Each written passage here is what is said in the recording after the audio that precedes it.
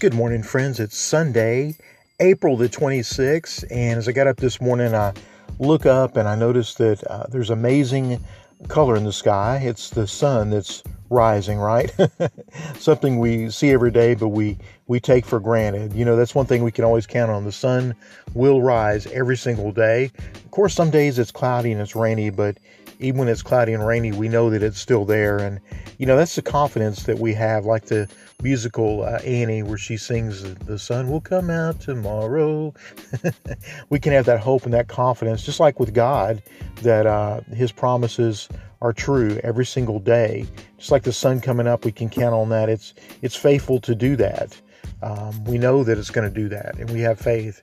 And so it is in life, that we have confidence that things are going to be made new. When God flooded the earth, in those 40 days, and it seemed like there was no hope, but God promised that he was not going to destroy the earth, but he would replenish the earth. And eventually he did. And so we know that everything that we're going through right now on this earth is just a testing period, and we have hope. So as you see the sunrise this morning, just have hope that God is still faithful. Thanks so much for listening. Hope you have a blessed Sunday.